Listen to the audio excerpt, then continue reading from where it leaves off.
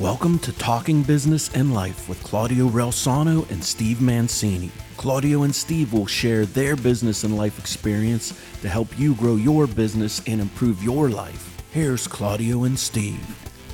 Hello, everyone, and thank you so much for tuning in to Talking Business and Life with Claudio Relsano and Steve Mancini. I am Claudio Relsano. Steve, you're back from Italy.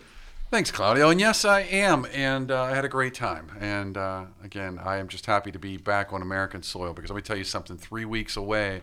And now I go into restaurants and I'm like, wait a minute, I'm in the U.S. and they're going to speak English and it's okay. All right. Well, we have a very special guest on today, somebody who I've been listening to now for about a month on his podcast called Money Ripples with Chris Miles. Chris, welcome to the show. Thank you. Hey, it's such an honor to be here. Really appreciate having me on. Well, we appreciate you taking the time. I want to tell you how I found you. I was listening to a guy, I won't mention his name, but he does kind of what you do. And he was talking to the audience about investing and passive income and how you can make X amount. And I'll tell you why he turned me off. He said, now I also have a landscape business, Chris, with everything else that I do. He said that, he was to outsource your things, right? So he said he was cutting his lawn. It takes him 5 hours. Now, I forgot if he said 5 hours a month or 5 hours a week. He said, so I outsourced it for only $100. And I'm saying $100. There's no way in hell I would do his grass for my company would do 5 hours for $100. But then I'm saying, how am I going to get rich listening to him? But he's telling somebody who's in that business only $100. How can I invest 100? You know what I mean? What am I going to do with $100? So I got turned off by him. And then I start listening to you, and you give some fantastic advice. So first of all, thank you for all of your work. Now, one of the things that you talk about is that you're not the same as other financial advisors, and you have been able to retire twice by the time you were 39. Tell us, number one, why are you not like other financial advisors? Because one, I'm not a financial advisor anymore. Okay. I quit that, right? Right. I used to be 20 years ago, but here's the difference, is that financial advisors are ultimately salesmen in suits, right?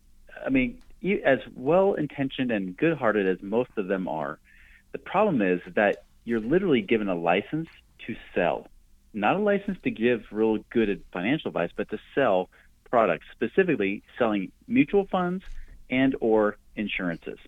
And that's it. That's all you're allowed to do. There's nothing outside of that world for you if you're in that perspective. And I found that out firsthand. You know, I got in the business not because I was a financial genius, but just because I wanted to start a business that I thought would be interesting. And that was one of them. And after several years, I remember sitting down with my dad, and, you know, he was the ultimate penny pinching saver. He was the guy that did, you know, the stuff that Dave Ramsey talks about. In fact, Dave Ramsey might have learned from my own dad, you know, because my dad was miserly. He was saving everything, and that's what he taught me to do. So I'm looking at his finances for the first time in really my entire life. He'd never opened up his finances when I was a kid, but as a financial advisor, he said, Chris, I want you to advise me, help me out.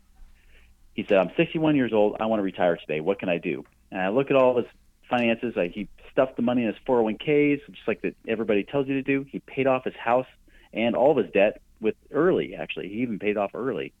So he's totally debt-free, packing money in his 401k. And I have to tell him, Dad, you better hope you die in 5 years because that's how long your money lasts before you run out of money. Mm. And he did everything right. He's like, well, what do? I don't know, because you did everything that I would teach you as a financial advisor. And that led me on a journey to where eventually I realized that the answer is not with financial advisors, because it's been proven it hasn't worked. And I knew that because after 4 years, not only my own clients, but other people's clients, I started to realize none of them were really financially free. And even more importantly, even financial advisors, if you strip away all the commissions and money they earn in their business, they're not financially free either. The irony. The irony, right? I mean, so why are we following blind guides? And what I ended up doing is I took a different path. I ended up quitting being a financial advisor because I can't teach something I don't believe in, right? I can't sell something like that. So I was a mortgage broker, but I was also learning how to do like real estate investing and things like that. You know, more passive investments where I can even lend my money out to investors and get paid returns. And the next thing I know, later that year, I myself was able to retire. I was financially independent when I couldn't find a single financial advisor to do the same. all because I did the opposite of what financial advisors teach. That's the big difference. That's why I refer to myself as the anti-financial advisor, because I did essentially the opposite. I actually got my money to work harder for me instead of throwing my money away, accumulating it, gambling in the stock market, hoping that someday I might actually break the odds and actually become financially free, which was not going to be the case. Tell our audience how you got from point A to point B and how maybe they can not exactly follow your path or map, but a guide. Yeah, really, it's the first thing is I give 3 pieces of advice that work for me and would work for really anybody, and no matter what the situation you're in. It's get lean, get liquid, and get out. So get lean means really start to track your money. It doesn't mean you have to be cheap living on rice and beans like some people teach, right? You don't have to cut out all fun and enjoyment out of your life, but really start tracking your money. I recommend tools like Mint. Mint is a great tool you can use to start tracking your income and expenses to see what's actually happening. You don't have to create a budget. Many people jump right to the budget step in their life, and the problem is, one, I hate budgets anyways, and I think most people have a negative connotation with budgets. But two, if you don't know what you're actually spending, how can you create a budget on just guessing? Right? It's like Blinken from Robin Hood Men in Tights. He's up in the watchtower saying, I'm guessing no one's coming. That's what it's like. So you got to start tracking your money. Then you can create what I call a spending plan, which is now you can be more strategic about how much money you're spending. But find ways to get rid of the expenses that don't serve you. Either they're destructive in your life, whether they don't help you. Give you an example. I had a guy that he was spending about $600 a month on alcohol. And he's like, well, I don't know if it's destructive. And his wife said, actually, it is. It's destructive to our family. So I said, hey, you don't have to go dry here. You can actually why don't we cut it back from $600 a month to maybe $200 a month? Let's do that. People eating out. I had one lady that was in California, couldn't figure out why she couldn't live on $250,000 a year. Well, she was spending $5,600 a month eating out. Wow. That kind of helped. Wow.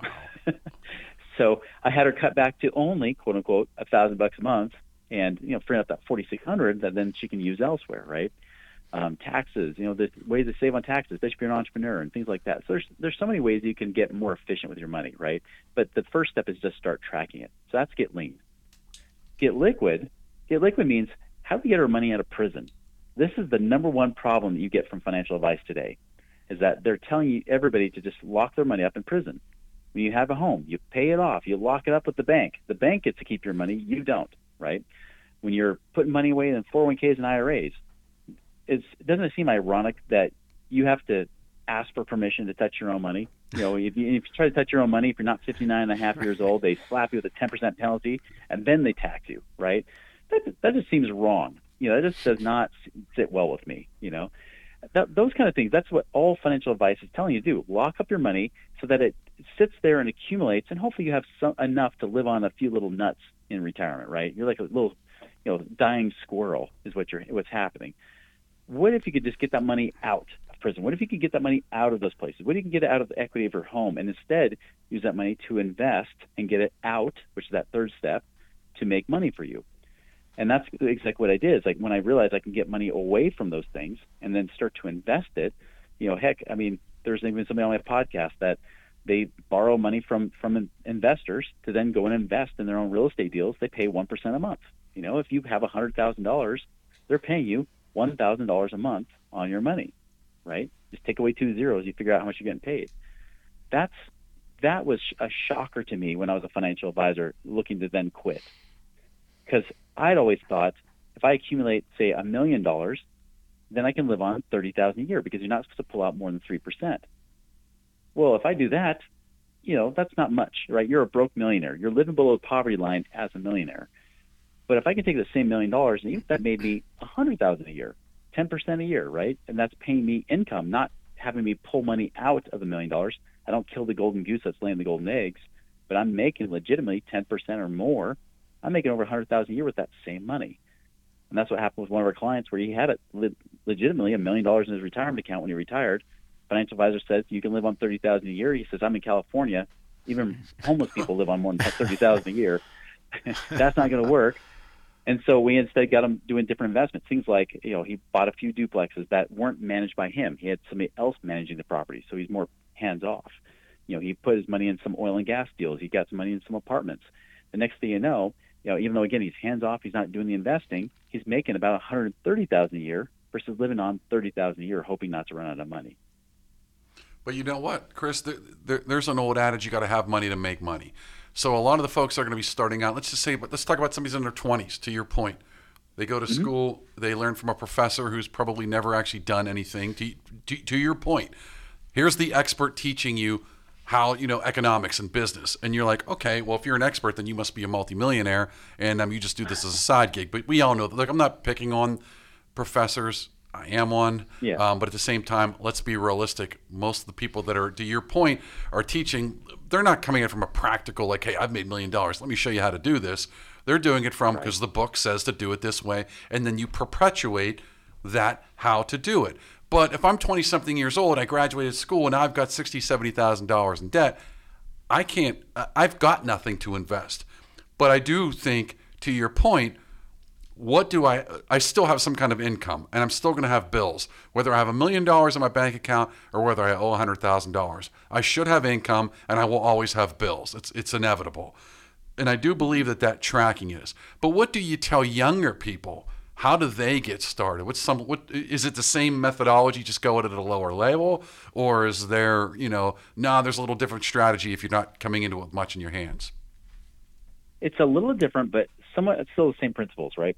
So, for example, what I would add to that is, one, because I get some people say, I got $10,000, let's do this. And I'll say, calm down, Sparky, hold on.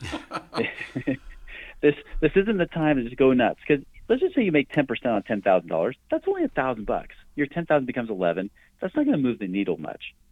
So I'm not saying that's bad. I'm just saying, focus on building up that savings and focus on cash flow. And that's another thing we talk about as well, like on our website, moneyripples.com and things like that, is how to find and free up cash, right? How do we get to where you're making more money than you're spending? And again, that's not just the typical live on rice and beans. This also means, how do we increase our means? How do we actually go about increasing our income? Because the number one problem I see, especially with, and this is not just people that are younger starting out in life, this is even true with people that could be in their 40s, 50s, and 60s that are paycheck to paycheck. See, understand, everybody keeps going to the default, because most financial advisors will say this, is just, well, you should just be cheaper, right? Just live on less, right? Live within your means. And although that's half the equation, that's not the other half. The income is the other half. Even Warren Buffett said, if you want to fight inflation, increase your income. And the best way to do that, and this is something I learned in my late 20s. I didn't even learn this. Money seemed mysterious to me until I learned this one principle, which is dollars follow value. Dollars follow the value you create for other people. Now, understand, like when I was a financial advisor, I thought it was always a win-lose game, a zero-sum game where someone had to lose for you to win. Therefore, if I'm a benevolent person, I'll take one for the team. I'll make less money so that other people can make more money. That was my belief, right? That was a scarcity belief that really isn't true. But when I learned from guys that were multimillionaires before I became one, when they said, no, it's not that. Like, money simply just comes down to, how can you go about serving people, solving problems, or adding value in a way that people want to exchange money for that? Like, how do you really go about serving people and solving problems? How do you create that win-win? So one of the key pieces of advice that I took during that period of time, in fact, even before I really understood all the different strategies I could do with real estate, the first one I learned was, how do you create value? How do I create a win-win for people? And when I started to obsess over that question, income opportunities came up, right? So, like, for example, I remember that one of my friends asked me, one of these guys that became my millionaire mentors, he asked me, he said, Chris, you're a mortgage broker. Do you like doing mortgages? Would you do that if money were no issue in your life? I said, well, I like teaching it. I don't like the paperwork. I despise paperwork. Chris, why don't you find somebody in your brokerage that does like doing paperwork, and you partner on those deals? And in a scarcity world, I never thought about sharing commissions, sharing, income like that. But I said, well, is there anybody that actually likes doing paperwork? Trust me, Chris, there are nerds out there that love paperwork. You'll find them. And so I did. I went to the owner of the company, said, who fits this description? They said, talk to Clark. I went to Clark. I said, listen, if I basically send people to you that are already ready to do a mortgage, they just need you to do all the work, would you pay me 50% of that? And he said, yeah, of course, because I don't have to find them. And so normal family, friends. I really wasn't even doing it as a business. I was just literally, people would have questions, say, well, hey, here's some things I learned about how you can invest with the equity of your home, make more money than the payment, actually pay off your house faster. And they said, yeah, that's awesome. Where do I go? Talk to Clark. And I did that, and because I was mortgage licensed, I was able to split it 50-50. And when I realized how easy it was, I would make $1,000 or $2,000, with these checks come in the mail every once in a while. I thought, well, is there somebody else I can do that with? Who else are people asking for, or people that I know that are just looking for those kind of things? So I remember I went to a wholesale jeweler in Salt Lake City, and I said, hey, I buy my ring from you for a third of the cost as a normal guy. Do you do a referral program? They said, yeah, we'll pay you 5% for any referral you send in. I'm like, great. Well, if somebody happens to be getting married or something, I'll let you know. And occasionally that would come up in conversation. I would say, go to this jeweler. Don't you dare get ripped off by those other guys. These guys will save you a ton of money, and they're great. They'll customize it for you. And they would go in, and I would get a check in the mail for that. And I started to get money coming in that way, and that built up my income. I started having multiple streams of active income coming in. That was kind of semi-residual type income coming in that allowed me to have more money to invest. And this can work even on your 9-to-5 job. Even if you're not a business owner, I've had clients where, like one guy, Brian, was making $15 an hour. I said, go to your employer, and instead of becoming a little, what's the word? Kind of an entitled brat, right? And instead of being an entitled brat, go to them and ask your manager, say, what can I do to provide value for the company that would actually earn me a raise? What could I do for you guys? And so he did. And the next thing you know, they gave him a raise of $18 an hour. They said, do these 3 things. And he did it. A few months later, got the raise. Then a little while later, they said, how much are you making again? He said, $18 an hour. They said, you know what? Because he kept creating value for them, he said, here's another raise. And he gave him more. And so the cool thing is, like, by about a year and a half later, he got a promotion and everything else. He went from $15 an hour to $28 an hour, all because he just kept asking them, how can I serve you guys? How can I create value? How can I earn a raise with you? Even though they didn't want to give him raises, he became so invaluable to them, they couldn't afford to lose him. And I even had another guy, he worked for a large bank. 100 people were competing for just 2 spots, 2 positions in that company. He got it because I told him, I said, listen, you go to them and ask them what you have to do to earn that position. And he did it. And he actually he wasn't the highest performing guy. In fact, when they called him in to let him know he got the promotion, they said, listen, you weren't the highest performing guy. We gave that to the number 1 guy. But we gave you the second slot, not because you were the highest performing, but because you were the only one out of over 100 candidates that asked us how you could get this. And that impressed us so much that we decided to give you the promotion. Gave an extra $4,000 a month with that. It's real. Like that's how you make more money, right? Like you get more income coming in, and then you start to save that without having to increase all of your expenses. And now you got way more money to invest, and faster. You'll get out of the rat race much faster than those that are just trying to scrape together $20 a month. Well, and the irony is you're talking about a term that people don't use anymore, and it's called work ethic. You don't have to you don't have to break your back. To your point, on one hand, if you go to an employer, if I have employees working, and I've been a manager, I've been in a management position, and I've had people working for me, and there are going to be people that are going to do the bare minimum, and there are going to be people that are going to go above and beyond. When it comes time to give out the raises and the pay, you know who you're going to give it to. To your point, though, the problem is everyone says, well, I did my job. Don't I get a raise? It's like, I'm already paying you your salary to do your job. Mm-hmm. If you want more money, you must do more things. And people, I don't know what it is. They look at you like you're from another planet. It's like, no, you're actually allowed to still work hard these days. It's almost like people look at it as like you're not supposed to work hard. You shouldn't have to work hard anymore. We're a technology-driven, society. You don't need to work hard. It's like, I disagree, because these companies want to make money. How do they make money? Well, to your point, they create a service that people want, and they're willing to pay for it. And if the service is really good, they'll pay more money for it. Well, that's what you're describing is exactly at an individual level. I have to provide a service, and if I do it better, I get more for it. So that's right. Now, you're absolutely right. Now, Chris, you said lean, liquid, and what was the third? Get out. Okay, explain that. So get your money out working for you. Yeah, okay. I mean, get your money out working for you, right? Like now you got it liquid, you've got it away from the clutches of your crappy financial advisor or your 401k fund manager at work or whatever it might be. Great. Now let's get that money working for you, right? Let's get it out investing. And like I said, like if you got $10,000, don't even worry about it. I mean, once you get over 100,000, options start opening up, right? that's where you start to see some really cool things happen. Because, for example, some investments that are, again, these are investments that are outside what the financial advisor can or even know how to offer. These are the things that are out there, the private deals. We've been doing them for decades, right? If not centuries. I mean, this has been happening without financial advisors anyways, right? Like, for example, I mentioned you can lend money to other real estate investors. Now, that being said, I know there's some real estate investors out there that said, hey, I'm looking for money. I've been investing since 2018. I've made good money in real estate. And my response is, duh, everybody made good money in real estate since 2018. You could be an idiot and still made money in real estate since 2018.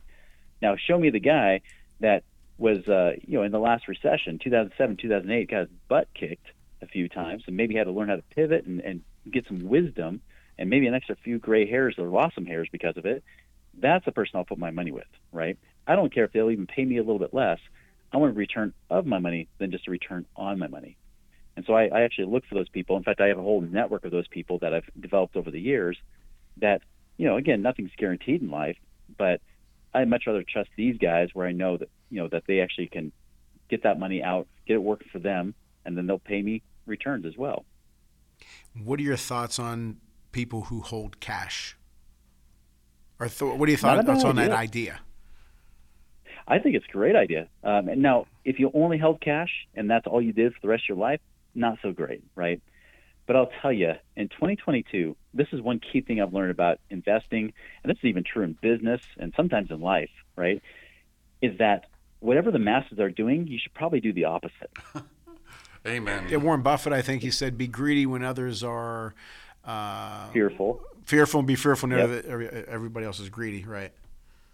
Exactly. Yeah. I mean, and even when we see pop culture, we start to wonder, like, are people just crazy or is just media weird? And of course, the media usually gives you bad advice anyways. I'm not saying you guys. I mean, it's general media, right? It's okay. I'll Thanks for gladly, clearing that up. I'll gladly give bad advice just to, to validate your statement.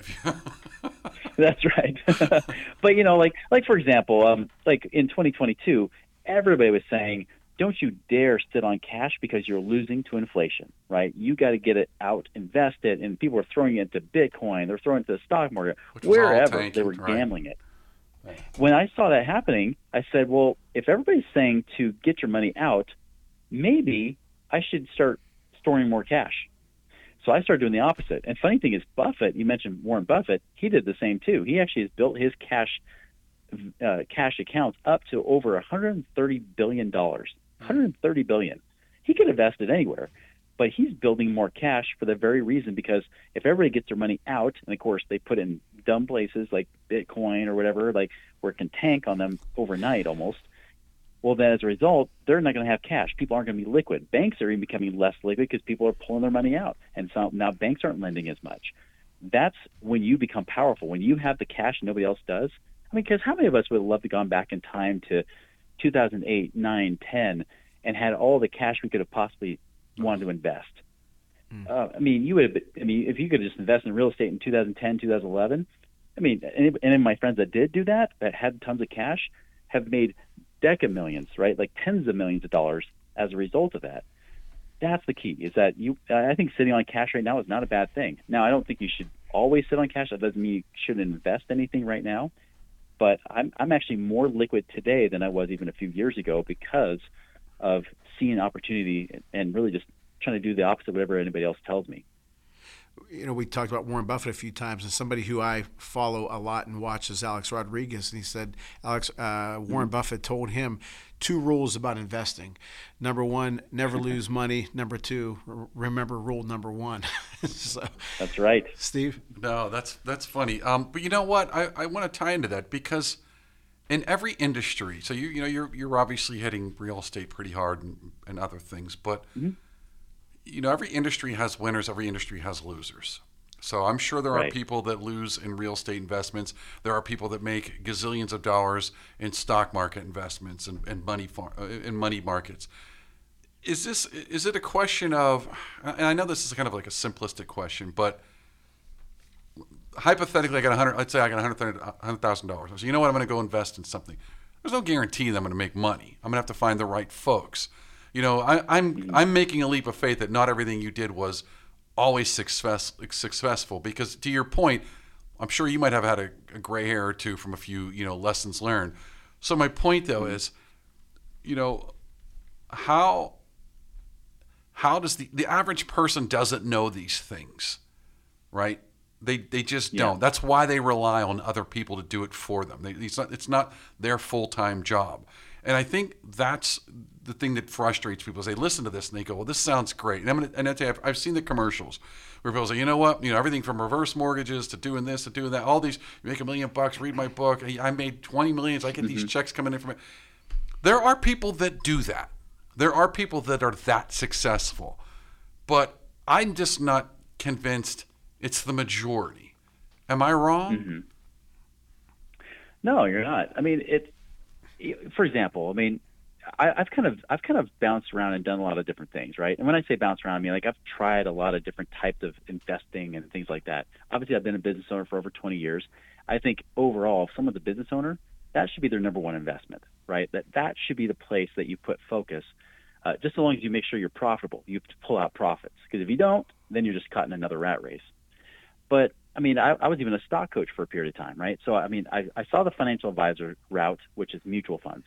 Mutual funds, I can say, proven, don't work. They really don't get you to where you want to go. Even if you get a 401k with a match, with inflation, even conservative rates of inflation, whatever you put in it per year is what you can pull out per year. So if you're max funding your 401k at $20,000 a year, guess what? In your 30 or 40 years down the road, or even 10 or 20, not even that far, you will pull out that much per year based on traditional planning. It just doesn't work. You can't do that. 20,000 years is just not enough, right? That being said, even on a stock trading route, when I did that, I taught over 200 people how to trade stocks and options. And when I got to know the stock traders, even they were trapped. They could make good money, but they couldn't make passive income from it. So, I mean, I even had, guys that were out there selling their products coming to me and saying, hey, can you teach me how to make passive income? Because I'm a stock trader. It's not very passive, right? So, I mean, I've tried that. In real estate, you can lose money too, but usually it's because people listen to their friends, their neighbors, usually novices, amateurs, or people that haven't done it before themselves, and they try to do it themselves. There's a way to get around that. There's a way to do it where you leverage a network. When you have a community around you, people that actually know what's going on, you tend to fall into less of those traps. And I'll just say, I mean, real estate, if you're going to screw up, people accidentally become millionaires in real estate. It's much easier to become accidental millionaire there than in the stock market. So if you're going to do anything, yes, that would be it. But I would warn, don't just try to do it yourself. Don't just try to go into it thinking you're going to buy your property in your backyard, because I won't dare buy anything in the western half of the United States, and I live in the western half of the United States. I buy out east, like the Midwest or Southeast, where I make more money, right? So that's the thing. You want to make sure you have people that can help, that have been there, done that, and still doing it today to help give you some guidance. Chris, what about those companies, and I know you know of a couple, that they accept non-credited investors for real estate. What do you think about those? Yeah. They could be good. They could be bad, right? I mean, it kind of comes back to when you're investing with other people, the who is much more important than the what they're investing in, right? Who are you investing with? That's why I like to see people that have a long track record, because there are some that do take credit on, they call it non-accredited money, right? So if you don't have at least either you're not earning at least $200,000 as a single person or $300,000 a year as a married person, or you don't have at least $1 million of net worth, not counting your home equity, then you're called an accredited investor, right? And there's a lot more opportunities that open up there. But if you're non-accredited, there's not as many. And so you do have to be careful, because many people can get duped. I even remember, like there's online companies, I don't want to mention names, but I mean, there's one that's not even around much anymore that you would lend money to, people that were, buying cars or houses and things like that. And whenever I hear people say, oh, I got money here. Okay, so you want to lose money then, right? Because there are places you could put it. So there's good places and there's bad places. And it does really depend upon, again, that's why, when I invest, like I like to try those things out and see if it actually works, and even see the track record, not just for myself, but other people as well, before I just throw my money in it. Another quote touching with what you just said. Alex Rodriguez says, I don't bet on the horse, I bet on the jockey. So I like what you said. Steve? No, that's a good point. I want to talk a little about the podcast. So Money Ripples. And, I started listening to it. Obviously, hey, when we're going to have a guest on the show, you want to listen. But, very good.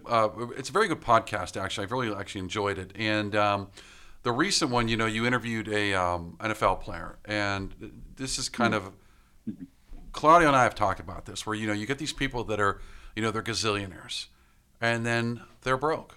And I think about your principles. And your first principles, tracking your funds. I was teaching my daughter recently. She said, I'm trying to tell her things like, something funny you said about the going out to eat dinner. Because I said one of the bills that people don't pay attention to is their food bill. They don't pay attention to their food bill. We waste a lot of money, not just because we overeat. I do think it's a societal issue. It's a different point, but I do think we overeat. But I don't think people realize how much they spend. I got a coffee here. I got a thing here. I got a little bit there. I went and grabbed a snack. And you add that up. That adds up. I mean, I had an old boss used to tell me shavings make a pile. And so when I'm thinking about your podcast, and, you talk about what you can live on.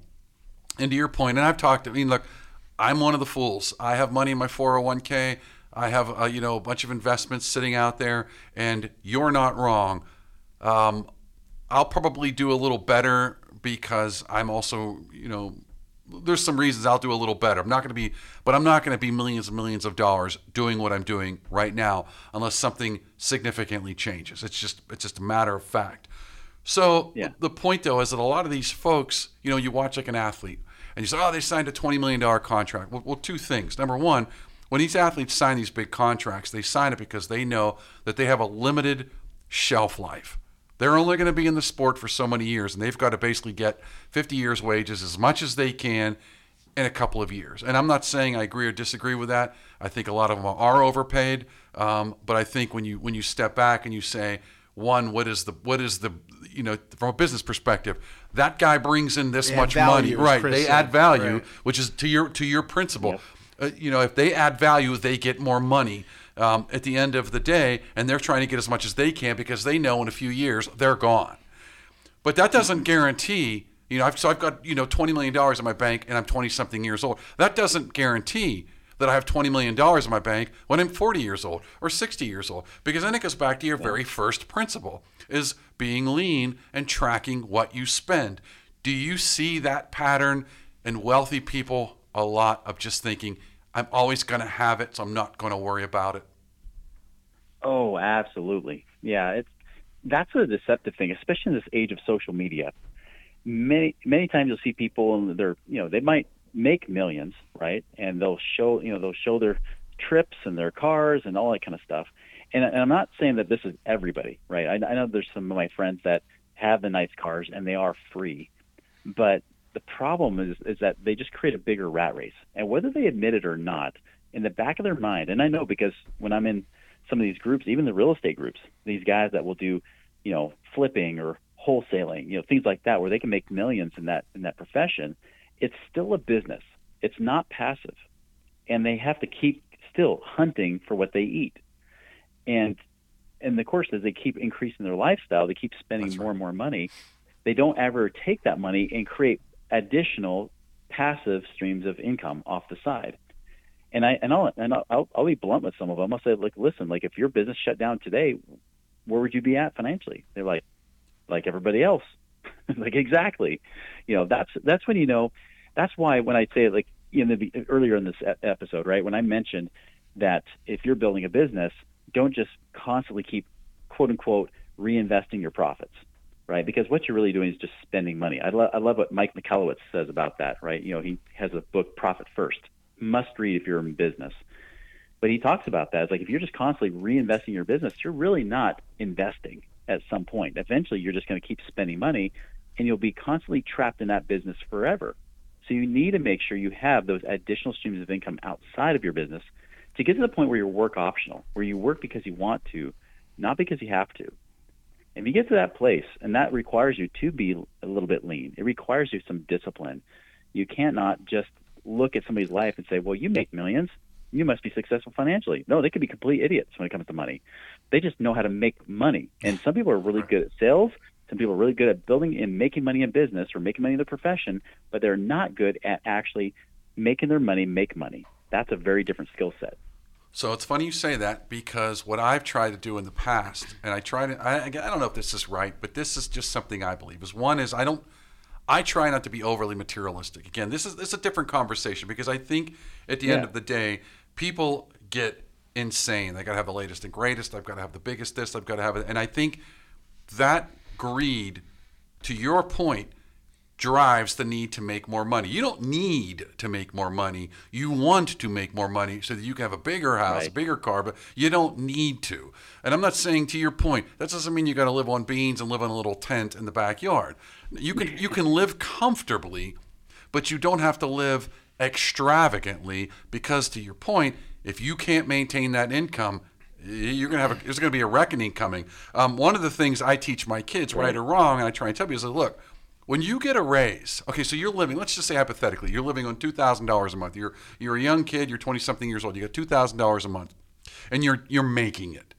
Now you get a raise. Now you get $2,200. Put the $200 away. Exactly. You've already learned how to live on $2,000 a month. Put the $200 away. To your point, and I always tell them, throw it into a savings account. Why a savings account? So that if I need money, I don't need to rack up credit, which puts me back into the shackles again. Because I think credit is almost evil, because these, for example, the student loans, these schools are absolutely raping these kids. They're just killing them. And then here comes the credit card companies, because now you're broke, but you want to go on vacation, you want to go on spring break, you want to go do this, and here comes the credit card. And then they can't figure out why they're broke. And to your point, then they graduate. Even if they get a good job, maybe I'm making, out of college, I'm making $100,000, you're broke. So, that's right. I mean, what am I missing? It's true. It's all about stewardship. Right. What kind of steward are you over your money, right? And, and you're right. It's a much deeper conversation. It goes on an emotional level, because, I'm speaking from experience, not just because of friends, but I've also been the person that was in my 20s spending too much. Because, for example, when I was, I became financially independent when I was 28, I was able to retire if I wanted to, so I kept doing some work and some part-time stuff on the side, making great money, bought a new house, bought the new Mercedes, right? I did all that. Now, I didn't do that because I needed it, like you're saying, and really, did I really want it? All I was wanting was to fill a gap. And really what it was, that I lacked confidence and didn't value who I was as a person. So it's because I didn't see value in me, because my ego was bad, my confidence was bad, I would go and buy stuff and say, well, look at me, putting the stuff out front, putting the nice cars, nice houses, and things like that. Then the recession hit, and I got my butt kicked, right? And I got butt kicked partly, for a lot of reasons. It's not just because I spent too much. In fact, even if I was debt-free, I would have still been in a bad position. It wasn't just about the debt. It was just the fact that I started a brand new business, racked up expenses there, had expenses personally, and with a growing family, and I wasn't making enough income to support all that, even within that business. And so I went from millionaire to upside down millionaire, meaning I was over $1 million in debt eventually, once I would kept being negative cash flow for several months. And it got to the point where I eventually turned in that Mercedes. I eventually got foreclosed on that house, lost just about everything except for our family vehicle. I was able to hide in the garage a few times when we went late on our payments, so that they couldn't repossess it. But other than that, I barely came through without filing for bankruptcy. It was a long, hard battle to battle back from that. But I'll tell you, it took me losing everything to find everything. Once I lost everything, I found the value in me, because there was nothing left. I had to just look at me. And once that happened, I became more free than ever in my life, to the point where today it's like, yeah, I could buy all those hot cars and do all that stuff, but I drive a Nissan Maxima. I think it's pretty hot, but it's not an expensive car, because I just don't give a crap anymore. That's how somebody's wealthy, is that money doesn't rule their life. It doesn't control them.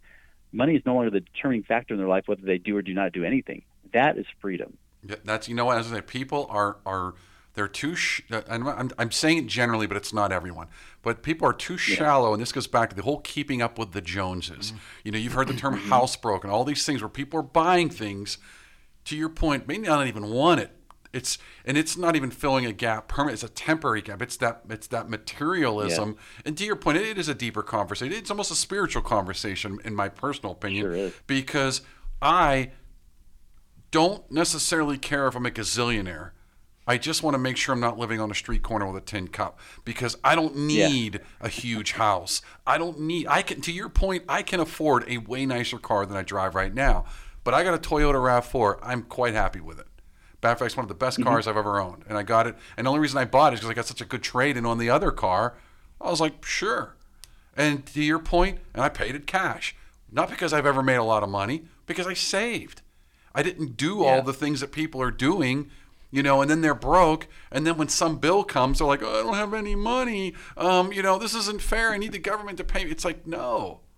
You're being told now, like you're being warned now. At some point, the tax man's coming. The collectors are coming. It's coming. And I just think people aren't mentally ready to, because they're so shallow, and it's like, I gotta have the latest and greatest, the best this, and they overextend, and I don't care how much money they make, they overextend. It's going to come back and haunt you.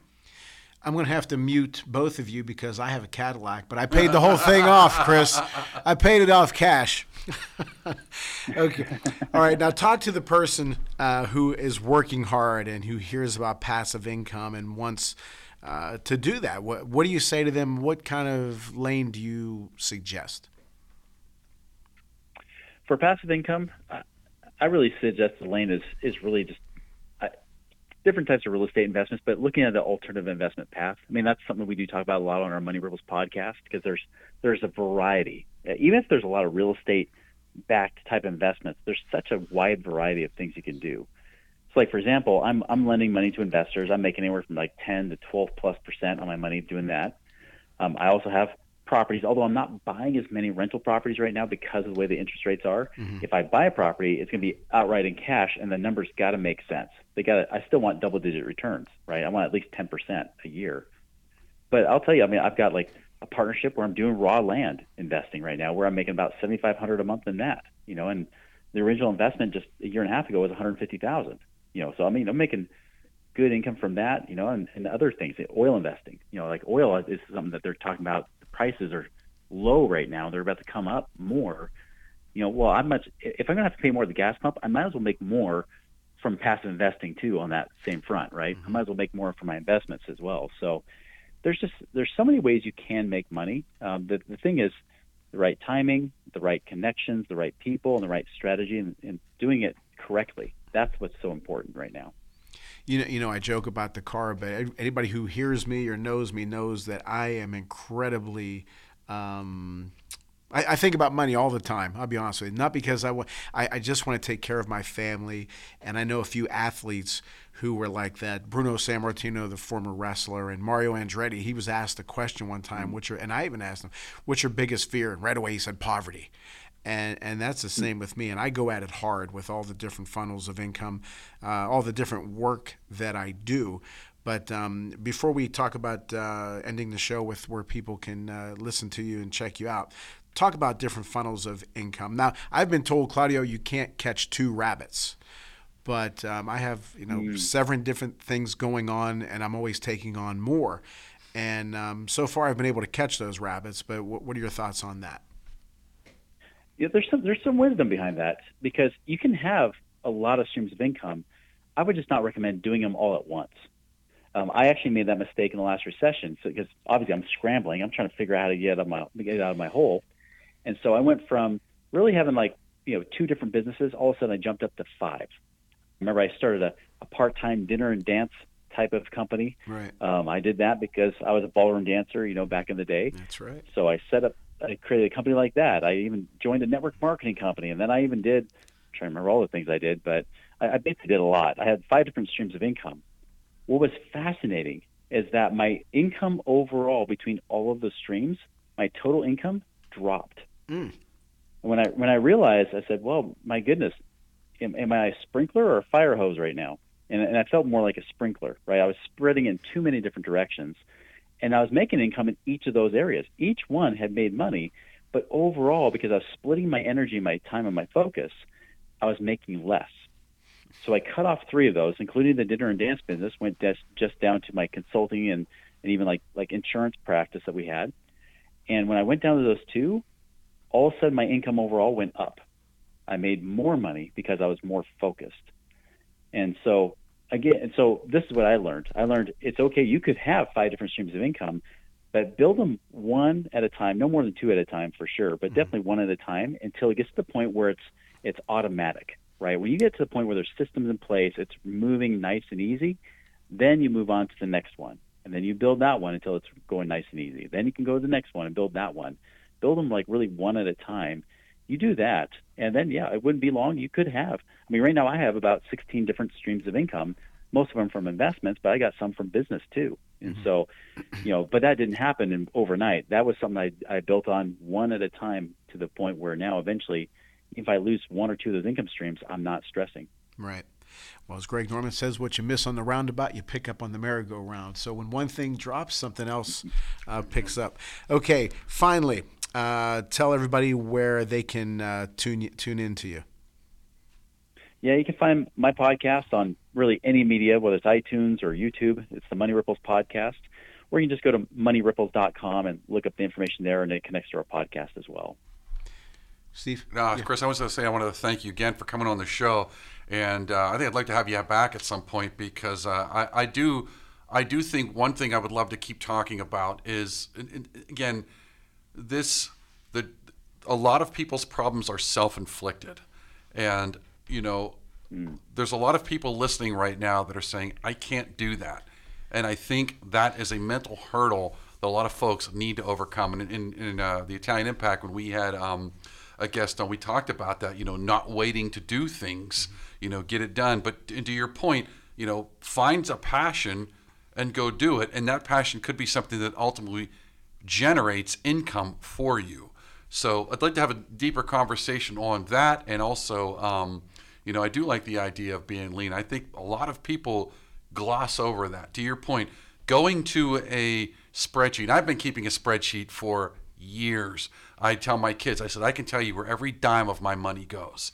Why? Yeah. Because I work for it, and I'm not willing to just give it away, except to my kids, of course. But I mean, I work for it, and I want to know where it's going, because if I start seeing things that don't make sense to me, I want to find a way to get rid of it. I don't want to pay money and just hemorrhage money. And I think people are losing that. I'd love to have a further conversation at some point on you. So again, I want to thank you. You've definitely kind of enlightened me to a few things, and I hope our listeners got something out of it. Some very good advice. And you go out and check you out on your podcast and Claudio Final Thoughts. It's a great podcast. As Chris say, binge. I've been binge listening. And to something you said, Steve, I call it, WFR, Weekly Financial Review, every week. I know how much I got coming in, going out, the whole 9 yards. But Chris, you're doing great things. One of my favorite words, Jim Valvano used to say, is the word impact. You're having a ton of impact on people, especially me.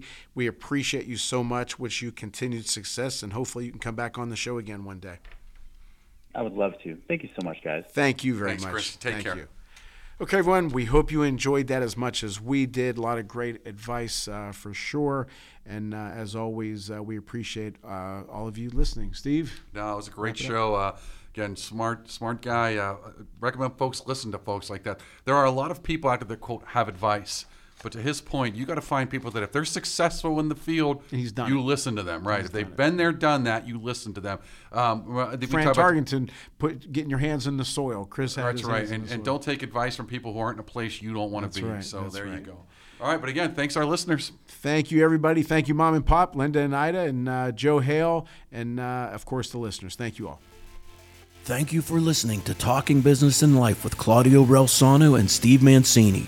Tune in next week for more impactful business and life experiences with Claudio and Steve.